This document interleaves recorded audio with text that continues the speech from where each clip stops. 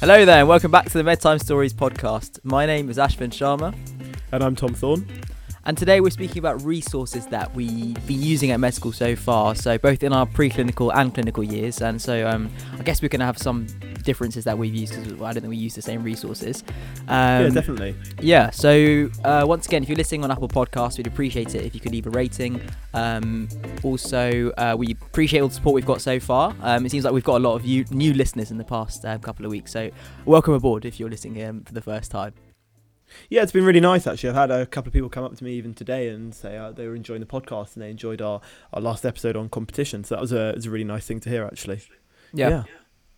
What have you been up to? I've switched over onto my medicine block, so I've just started on diabetes. So, that's what I've been doing for the last few days, learning about type 1, type 2 diabetes, gestational diabetes. Having a lot of fun? It's all right. It's all right. I don't think it's a speciality for me, but specialty, I should say, for me. But I saw a load of pregnant ladies with diabetes the other day. It's quite interesting and like how it's all managed.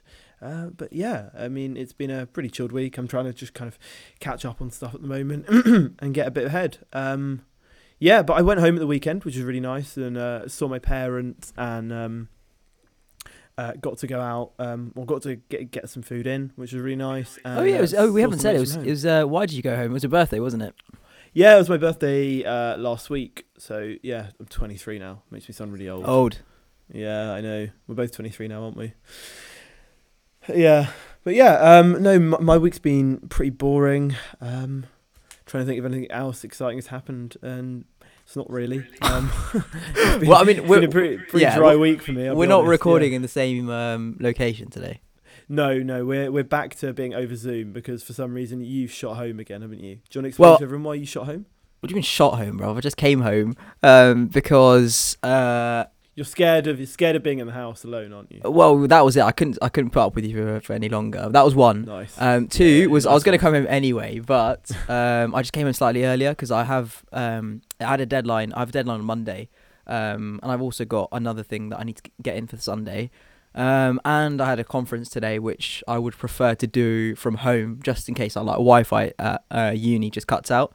Very unpredictable, so I thought I'd just come home. Yeah, fair enough. But yeah, so had that conference thing today, which was very interesting. I was going to say, how did it go?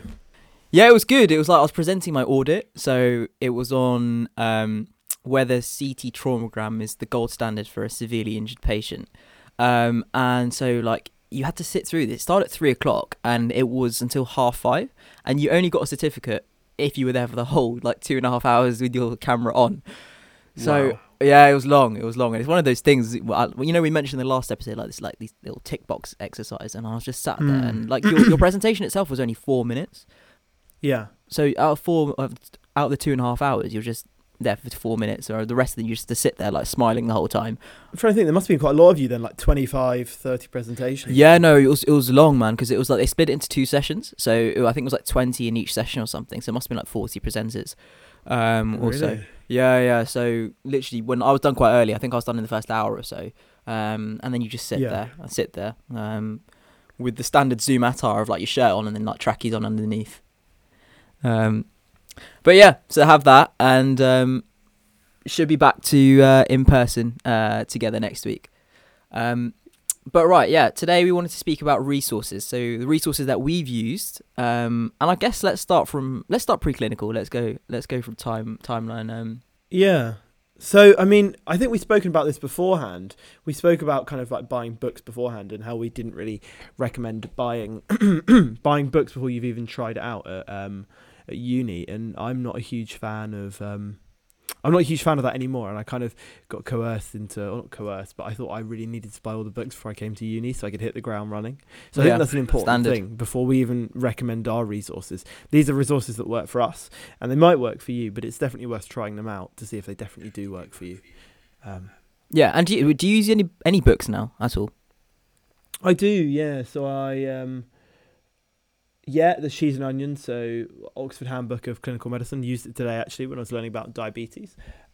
So I use that, and I've got a few of those books that you get for free, but I don't use them that much. There's like the Oxford Medical Dictionary I think I got for free, and there's a few others that I've picked up from registrars. They're kind of slightly old editions. So You use the dictionary? Not that much. I've occasionally used it. I've got everything on my shelf, haven't I? But half the stuff doesn't get used very often. Yeah, I mean, in first year, I think I just used the internet. Like, to be honest with you, you'd use the lecture slides that you would be given, because in first and second year they would only test you on the content in the lecture itself.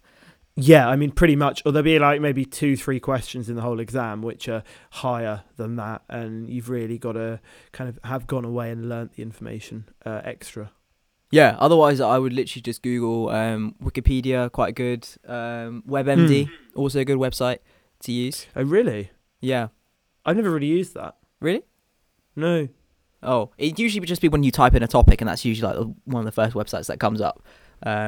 So yeah, that was quite good for first year. I think the resources are quite good when you get into the clinical years, aren't they? So when you get into the clinical years, the questions change from more recall to more application-based questions. So for example, in first year, it'll be like, what is this? Whereas in third year, it'll be like, a patient comes to you with X, Y, and Z. Like, for example, what imaging modality is first choice for this patient? So then you have to sort of apply it. And so I think the biggest one, I think everyone sort of uses it anyway, is PassMed. Yeah, I think a lot of people use PassMed, and the earlier you get on that when you're a clinical student, almost the better. I do realise you have to pay for it, but I think it's maybe £15 for a year or £25 a year. Yeah.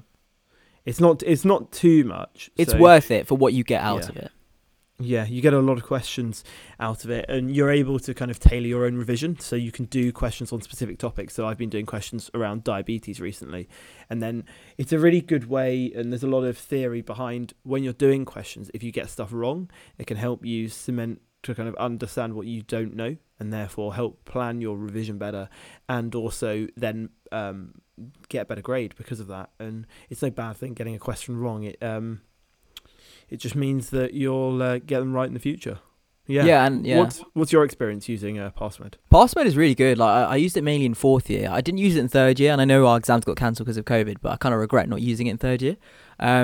It's good because, like you said, it divides it into the specialties, and you get a good explanation of why you got an answer right or why you got an answer wrong. And it's also good because you have a comment section underneath, don't you? Whereby you can see what other people comment about a particular question. So yeah, sometimes they'll like give you like a really useful tip to remember like a concept or something, but other times they just like spout absolute nonsense. They're just like just chat absolute nonsense. So it's good, and it definitely is the most widely used one, I think. I think since PassMed, there's a couple others that I haven't used. I mean, I bought PassTest as well last year. Have you used PassTest? I haven't. No. Would you recommend that? PassTest is good for certain specialties. Like, I mean, in fourth year you do palliative, and I don't think you have many questions in PassMed, so it's good for those. Okay. But to be honest, I didn't really use it that much. There's another one, QuestMed. Have you heard of QuestMed? Yeah, I was actually going to talk about that. I've already heard that is been recommended, and it's almost you move away from just doing individual questions, and it's kind of you have to think of a diagnosis maybe and then talk about treatment, and it works like that. Yeah, so I don't know what your experience with QuestMed. No, so I spoke to my friend yesterday, and he said that he's got PassMed, but he uses QuestMed a lot more, and he finds it a lot better. And although I haven't used it myself, I don't know if you've seen, but they upload like webinars to YouTube. So really? Yeah, so last year before my January exams, when it got like quite late and I really couldn't be bothered to do anything, I would like just put the YouTube webinar on, and there they'll go through a scenario, and then whether you get it right or wrong, they'll go through the explanation, and after the explanation, they'll go into the topic a lot more. So actually, do you know what? For you, I'll recommend it a lot. They do. They have quite a lot for like medicine topics. So you on your medicine block, it's probably worth having a look at those webinars. I learned a lot from those webinars. Definitely, that's the thing I'll do. So I mean that's webinars. So like YouTube in general, I think is a very very good place to learn stuff.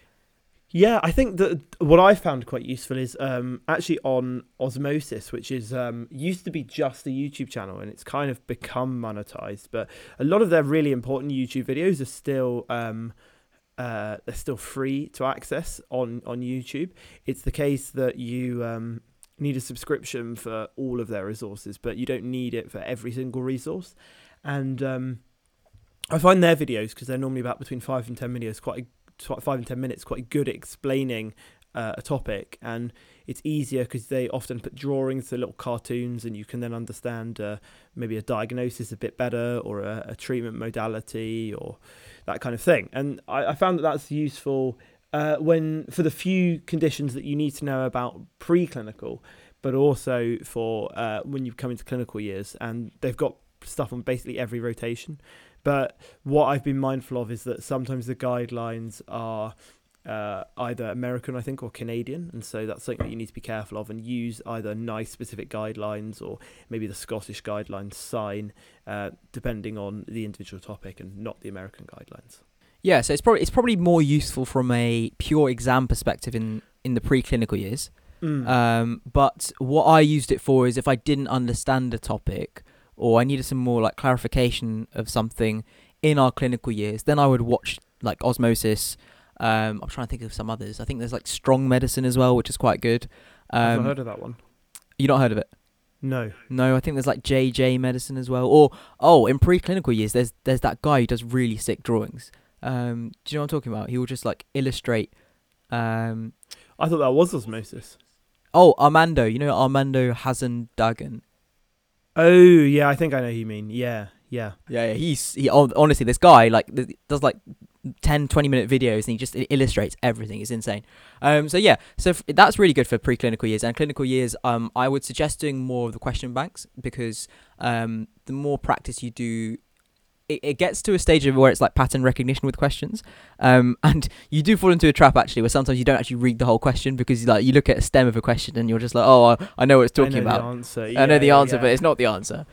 But what's good about these question banks is they link the guidelines that you need to know for the answer. So like I was doing it today and doing diabetes, and about how testing is different for symptomatic and asymptomatic patients with diabetes, and how you need to differentiate there. It's not just you have one rule for everyone, and so it just will go, the patient comes in saying that their parent had diabetes and they want to be tested. And then I put the wrong answer, and then I have to realise, actually, they're asymptomatic. And so because of that, you need to do multiple tests on them, not just a single test. Yeah. Yeah. So I mean, it's good, isn't it? And the guidelines, like, that ultimately, that is what you should learn from, the guidelines, because they're the most up-to-date Definitely. and what's correct. So it's good that these question banks just link them, because... and they change their questions every year accordingly, whether the guidelines are updated or not. Yeah. So so the question banks are good. So apart from our own podcast, is there any podcasts that you listen to for medicine? I don't listen to any podcasts for medicine. It's something I've been meaning to get into in terms of like revision. I remember you said there was one that's good for learning about specific conditions, and they have short videos on the condition, and it's a British run one, and then you can learn about that. Do you want to explain a bit more? Yeah. So actually, do you know what? I think they have they do have YouTube as well. So it's Zero to Finals. They've got a YouTube channel, I think. So they've got a nice website. And they have lots of nice illustrations as well. What they do good is they explain the difficult concepts in simple terms, so you understand it a lot. And people consume their content in different ways. You learn in different ways, and so they've got notes on their website. They've got illustrations in terms of videos for most like conditions. But they've also got podcasts as well. So like if you're out and you were like you want to learn something, or you need to revise, you can listen to these podcasts, and they're quite short. They're like 10-15 minute max for each like condition. So that's another good way of learning it, podcasts. So I did that last year actually for fourth year. Fair enough. Especially in the medicine block when there's a lot to learn. Yeah. So you'd recommend doing that? 100%. Yeah, 100%. What I found best for me was to vary the sources of what I learned from, in the fact that I learnt from YouTube, I learn from the internet, and I learn from podcasts. So that helps me to learn from to consume the content in different ways. But what I'd say is that don't try and learn about one thing from 10 different places, because the information's going to be the same, and it might be written in a different way, so it might start to confuse you. Yeah, that makes sense. Yeah, definitely. But yeah, I definitely think that it's a good way of listening, because it means that when I'm driving to or from uni, then I can have stuff going on in the background, particularly if I'm revising about a topic. And I know obviously it's important to have that work-life balance, but they're good resources to have. Maybe if you're on a really long drive, just to refresh your memory, and it means that you could do maybe a topic each day, and it just keeps stuff going over in your head. Would you ever listen to like an educational podcast? I don't know. I don't know. I'd say I would. So, but I mean, yeah. Probably not. I used to do it on like the small like little walks. Really? Yeah. Otherwise, long drives, man. Like, I don't want to be listening to like medicine for like if you're having a 2-hour drive or something. Yeah, fair point. But have you learnt of any new resources that you didn't know maybe in first year? Yeah. So I mean, I didn't know about PassMed in first year, but also what I didn't know about was stuff like Complete Anatomy. And actually, my university has a free subscription to that, and I think some of the other universities also do. So that is a 3D anatomy. It's a 3D anatomy kind of application that you can get on your computer, and it means that you can look through all the anatomy, and it shows all the different body systems. So it's a really good way of visualizing your anatomy, particularly for those hard to learn regions, or maybe there's a particular kind of topic you're struggling with. Complete Anatomy is a really good one to use, and a lot of unis have it for free. So I wouldn't kind of go out there and splash, because once again, it's one you have to pay for. But if your uni has a subscription, it's completely free. So I know for myself and for Ashwin, it's completely free, and I have it downloaded and I use it. I used to use it a lot when I was doing my intercalation, because we couldn't go into kind of campus and dissect as much as maybe we were able to beforehand. So I really use that. And there's also some other things, which is Get Ahead books, and that's something that I think I introduced you to. Get Ahead. Yeah, so they're multiple choice question books, and they run almost like a mock. So rather than doing a question on a particular topic, they run like mocks, and they'll be around a particular theme. So maybe around surgery or medicine, and they're more general, and it means that you're testing a lot of different aspects of your knowledge all at once. Oh, were those the SBA books? Yeah, SBAs, and there's also some other ones, and they're a good resource. But the main one that I really wanted to highlight that I didn't know about in first year is the examination book that I use, which is Essential Examination. And that is a really, really good resource. So rather than thinking about just exams, Essential Examination is a book which provides a detailed method of systematically going through every examination pretty much that you need to know for med school. And it's all laid out over 2 A5 pages. So it's like an A4 cover. And so you can photocopy them quite easily. And then it will have explanations on the next page. So it'll talk about what you do, and then talk about maybe some findings you might have. So I found that a really good resource. And even if you're practicing on one another, it's good you open it up on that page, and you can just examine your friends and go, well, maybe this is what I'd find if I was doing an abnormal examination, and this is what I find on a normal one. And I see it, quite a lot of med students have it. I know particularly students that take kind of small bags onto the ward with them often put that in their little bag that they take on the ward with their notepad and with some pens. So it's quite a good one to use. I've never had that. I've just used so Geeky Medics. I'm just thinking about it now. Is another good resource, especially for clinical skills and examinations. So I just used to look at the examinations on Geeky Medics. But obviously, like if you have it in a book, it's all in one place, isn't it? So I guess that aspect of it is quite nice. Which I haven't. I probably will get that for next year. But those SBA books that we were talking about, that Get Ahead one is really good. And I remember buying another one before my exams in January last year. I really can't remember the name of it. I think it was like SBAs for final year medical students. Yeah, I think I've got your book. Have you? It's actually in my room. Oh, wait, is the blue one? Oh yeah, that one. Okay, so I mean, you can try. I mean, I did like the first test or something, and I really struggled. I really struggled. I struggled to the point where I actually stopped using it. I think out of the 320 Really? questions, I think I must have done like 10 or something. Like it was really like seriously difficult. What's it called? It is called 320 Single Best Answer Questions for Final Year Medical Students. Yeah, yeah. So that was really difficult. So I was just like, do you know what? Like, I'm just gonna stick to my the other book, the Get Ahead SBA book, and PassMed, because this is like really demoralizing. Like getting every single question wrong. Um, and I mean, you read the answer and you're like, okay, yeah, it makes sense, but I didn't put that, so I'll just be like, no. Yeah. In terms of like complete anatomy, I used to have complete anatomy and for first year, so it's very good at like visualizing what you want to see, especially when you're doing your anatomy. You can see the different layers and everything. I don't have it anymore. I had to delete it because I didn't have enough space on my laptop. But yeah, we don't really need it anymore. In like fourth or fifth year. I mean, it's quite useful when you're thinking about like the surgical application of stuff. I mean, maybe that's me just thinking in a bit too much detail, but when you're on your surgery rotation, it's useful because you do need to know a little bit more anatomy, and it makes you ready for going into theatres or for kind of having a conversation with some of the surgeons if you know your anatomy kind of well enough that you can understand the topic and maybe because you will get quizzed on it, won't you? Yeah, you will. I think if you want to go into theatres, you do need to know your anatomy in some detail. But I was going to say with your Geeky Medics thing, Geeky Medics actually have an app, but you only get some of the resources on the app for free, and you have to pay for it if you want the whole thing. So what I normally do is, if I know I have to pay for a resource, I just search for it up on the Geeky Medics website, and you can still access it for free. So you can get it for free. It's just more of a faff to get around it. Yeah, because I'm not going to pay for something where I can access it free and kind of legally. And yeah, that's a good one. That's the only thing that I think is a drawback of PassMed. I really think they should have an app or something like that. Yeah. PassTest have an app. So They do. yeah, they do. So I mean, I didn't really use it much. I do tend to use it on my laptop, to be honest. I don't really study on my phone.